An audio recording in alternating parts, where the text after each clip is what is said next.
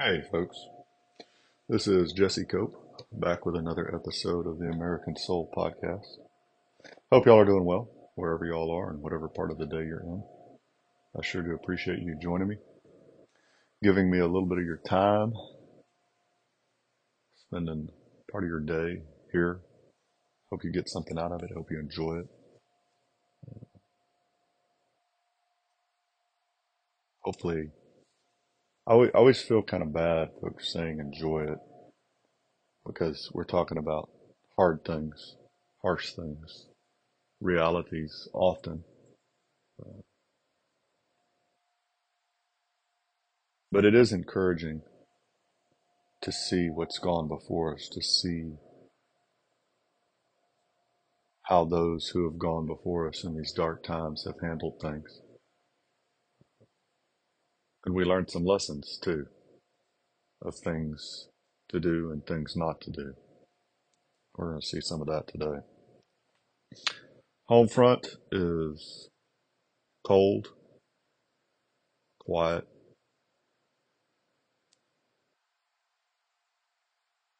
Most of the leaves have fallen.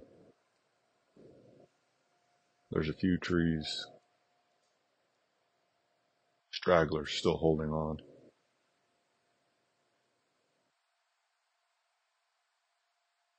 The pecan trees are all bare for sure. And we have a blanket of leaves outside.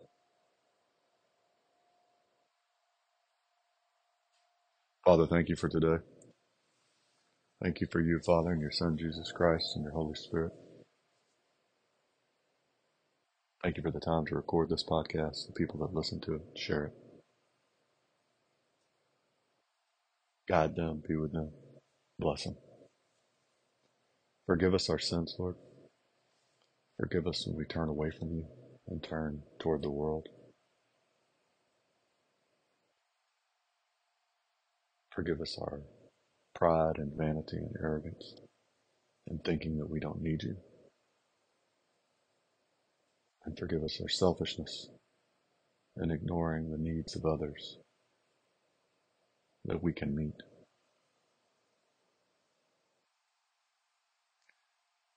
Give us strength and courage and wisdom, both for today and for the days to come.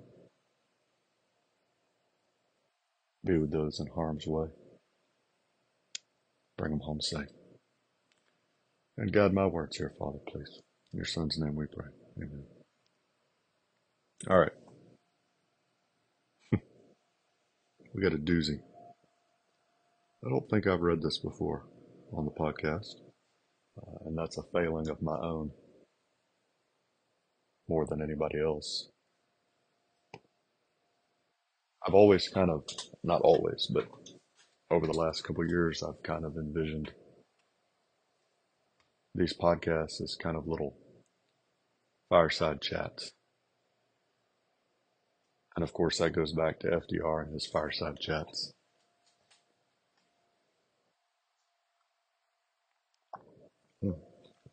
And so it's only fitting that we talk about one of those.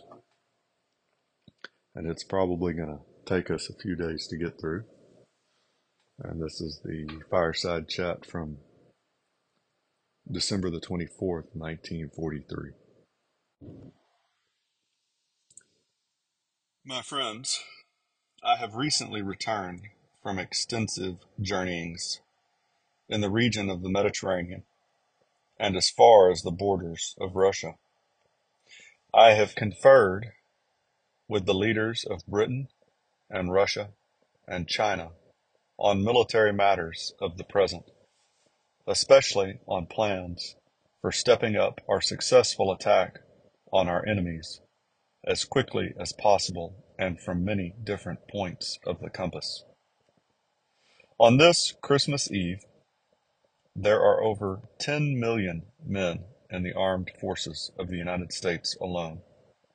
1 year ago, 1,700,000 were serving overseas.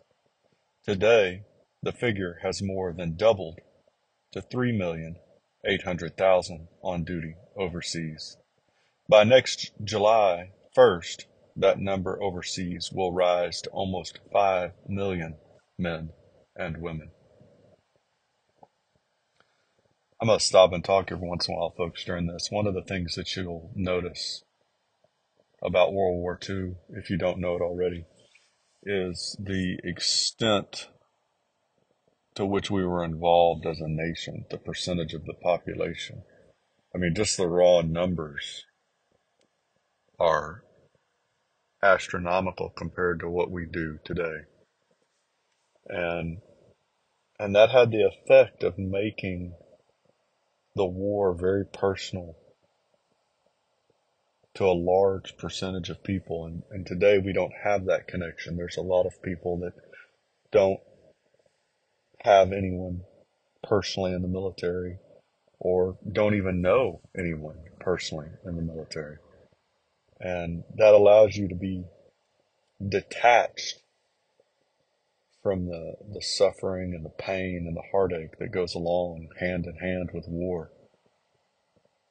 It's really, folks, a much lesser analogy, although you can say that the evil accomplished by it is probably just as great, is the fact that you have citizens in America who don't pay any overall taxes into the Treasury and yet still get to vote on how to spend those taxes. So they don't have any skin in the game. It doesn't matter to them how the money's spent because it's not theirs to begin with. They're spending somebody else's money. So when people are suffering, those that pay taxes, when they feel that pain, when it causes them not to be able to provide certain things from their family, uh, and just really keeps them from helping the next generation of their family improve their situation in life. And those people that don't pay taxes, they don't feel any pain. They don't care. They have no shared, well, skin in the game. Again, there's no concern of theirs, no fate. I can't figure out how to say it today. I think you understand. And so when we have a large population that doesn't have any tie to our military, and we go and get into a war somewhere, there's no empathy or sympathy really there, or very little. And that's really dangerous. It's probably a pretty good indication of why we treat our veterans today so poorly, why we have so many who are committing suicide, why we have so many families and marriages that are breaking apart because we've just pushed these men to the absolute limit with deployments, and we don't even realize it, most of us. That this is truly a world war was demonstrated to me when arrangements were being made with our overseas broadcasting agencies for the time to speak today to our soldiers, sailors, marines, and merchant seamen in every part of the world. In fixing the time for this broadcast, we took into consideration that at this moment here in the United States and in the Caribbean and on the northeast coast of South America, it is afternoon. In Alaska and in Hawaii and in the mid-Pacific, it is still morning. In Iceland and Great Britain, in North Africa, in Italy, and the Middle East, it is now evening. In the Southwest Pacific, in Australia, in China, and Burma, and India, it is already Christmas Day. So we can correctly say that at this moment, in those far eastern parts where Americans are fighting, today is tomorrow. But everywhere throughout the world, throughout this war that covers the world, there is a special spirit that has warmed our hearts since our earliest childhood. A spirit that brings us close to our homes, our families, our friends, and neighbors. The Christmas spirit of peace on earth, goodwill toward men. It is an unquenchable spirit. During the past years of international gangsterism and brutal aggression in Europe and Asia, our Christmas celebrations have been darkened with apprehension for the future. We have said Merry Christmas, Happy New Year, but we have known in our hearts that the clouds which have hung over our world have prevented us from saying it with full sincerity and conviction. And even this year, we still have much to face in the way of further suffering and sacrifice and personal tragedy. Our men who have been through the fierce battles in the Solomons, the Gilberts, Tunisia, and Italy know from their own experience and knowledge of modern war that many bigger and costlier battles are still to be fought. But on Christmas Eve this year, I can say to you that at last we may look forward into the future with real, substantial confidence that however great the cost, peace on earth, goodwill toward men, can be and will be realized and ensured. This year I can say that. Last year I could not do more than express a hope. Today I express a certainty, though the cost may be high and the time may be long. Within the past year, within the past few weeks, history has been made, and it is far better history for the whole human race than any that we have known, or even dared to hope for in these tragic times through which we pass. There's a couple of huge points in this little bit, folks.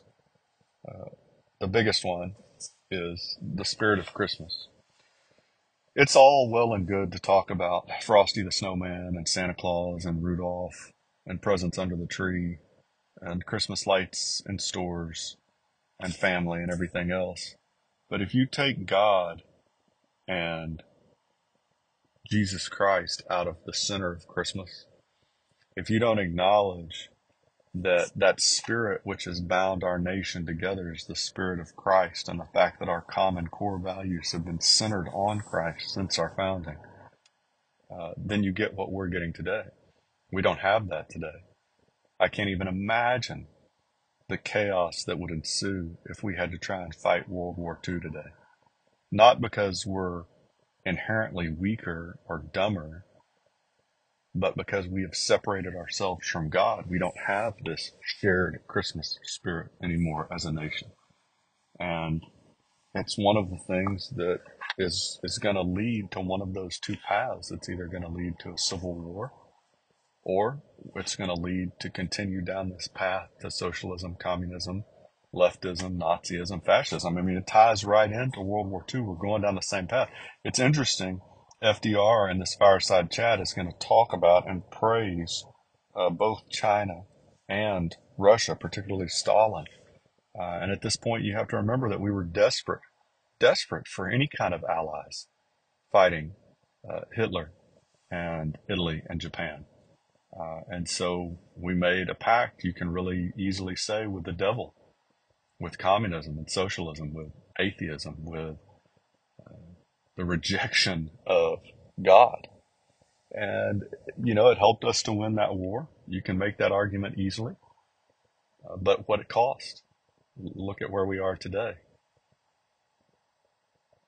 So we'll talk about that as it comes up. But the other thing in here that's really important is the knowledge that our country had of how much was going to be required during this war still yet to come. Even though we felt confident in winning now, they knew. And if we get into a civil war, folks, which I've made no secret of, I think that's the direction we're going. You have to realize it's not going to be short. And it's not going to be cheap, and it's not going to be romantic. You really want to talk to somebody about not romantic, talk to some of those families in Israel right now. Or find some veterans if you don't know any and talk to them about Fallujah or some of these events, or find some World War II vets or Vietnam or Korea and ask them how romantic war is. And then try and get your brain wrapped around a civil war. And you think, well, good Lord, we ought to avoid that at all costs then, right? Okay, well then think about what the other alternative is to continue down this path towards socialism, communism, leftism, Nazism, fascism. And then you go and you count the hundreds of millions, folks, not a million, which would be bad enough, not 10 million, which is hard to even grasp, or 50 or 60, hundreds of millions in the 20th century alone, really in just part of the 20th century, that were slaughtered under those regimes. A civil war would be horrific beyond our comprehension, but the other alternative would be horrific even beyond that. It's exponentially worse if America turns toward socialism, communism, leftism. And the stuff out of our education system today over the last few weeks is not encouraging at all. A great beginning was made in the Moscow conference last October by Mr. Molotov, Mr. Eden, and our own Mr. Hull. There and then the way was paved for the later meetings. At Cairo and Tehran, we devoted ourselves not only to military matters, we devoted ourselves also to consideration of the future, to plans for the kind of world which alone can justify all the sacrifices of this war. There's a lot there, folks, just in that sentence. We get into a civil war and we get out of it. We need to make sure that we make some changes that make America better, more stable, and defend against the encroachment and the evil that we see in the godless values of the left today. Of course, as you all know, Mr. Churchill and I have happily met many times before, and we know and understand each other very well. Indeed, Mr. Churchill has become known and beloved by many millions of Americans, and the heartfelt prayers of all of us have been with this great citizen of the world in his recent serious illness. The Cairo and Tehran conferences, however, gave me my first opportunity to meet the Generalissimo, Chiang Kai-shek, I'm sure I'm mispronouncing that, folks, I apologize, and Marshal Stalin, and to sit down at the table with these unconquerable men and talk with them face to face. We had planned to talk to each other across the table at Cairo and Tehran, but we soon found that we were all on the same side of the table. We came to the conferences with faith in each other, but we needed the personal contact, and now we have supplemented faith with definite knowledge. It is well worth traveling thousands of miles over land and sea to bring about this personal meeting, and to gain the hearty assurance that we are absolutely agreed with one another on all the major objectives and on the military means of attaining them. At Cairo, Prime Minister Churchill and I spent 4 days with the Generalissimo, Chiang Kai-shek. It was the first time that we had an opportunity to go over the complex situation in the Far East with him personally. We were able to discuss not only settle upon definite military strategy, but also to discuss certain long-range principles which we can believe can assure peace in the Far East for many generations to come. Those principles are as simple as they are fundamental. They involve the restoration of stolen property to its rightful owners, and the recognition of rights of millions of people in the Far East to build up their own forms of self-government without molestation. Essential to all peace and security in the Pacific and in the rest of the world is the permanent elimination of the Empire of Japan as a potential force of aggression. Never again must our soldiers and sailors and Marines and other soldiers, sailors, and Marines be compelled to fight from island to island as they are fighting so gallantly and so successfully today. See how much time we got left. We got a little bit left. We'll finish this page, folks, maybe. Increasingly powerful forces are now hammering at the Japanese at many points over an enormous arc which curves down through the Pacific from the Aleutians to the jungles of Burma. Our own Army and Navy and Air Forces, the Australians and New Zealanders, the Dutch and the British land, air, and sea forces are all forming a band of steel which is slowly but surely closing in on Japan. On the mainland of Asia, under the Generalissimo's leadership, the Chinese ground and air forces, augmented by American air forces, are playing a vital role in starting the drive which will push the invaders into the sea. Following out the military decisions at Cairo, General Marshall has just flown around the world and has had conferences with General MacArthur and Admiral Nimitz, conferences which will spell plenty of bad news for the Japs in the not too far distant future. I met with the Generalissimo, a man of great vision, great courage, and a remarkably keen understanding of the problems of today and tomorrow. We discussed all the manifold military plans for striking at Japan with decisive force from many directions, and I believe I can say that he returned to Chongqing with a positive assurance of total victory over our common enemy. Today, we and the Republic of China are closer together than ever before in deep friendship and in unity of purpose. Yeah, we'll have to stop there for today, folks. Interesting, isn't it? Unity and purpose, and yet you look at us today. Of course, that was before the Cultural Revolution of Mao and the slaughter of tens of millions, hundreds of millions of Chinese under communism, which gives you a pretty good indication, folks.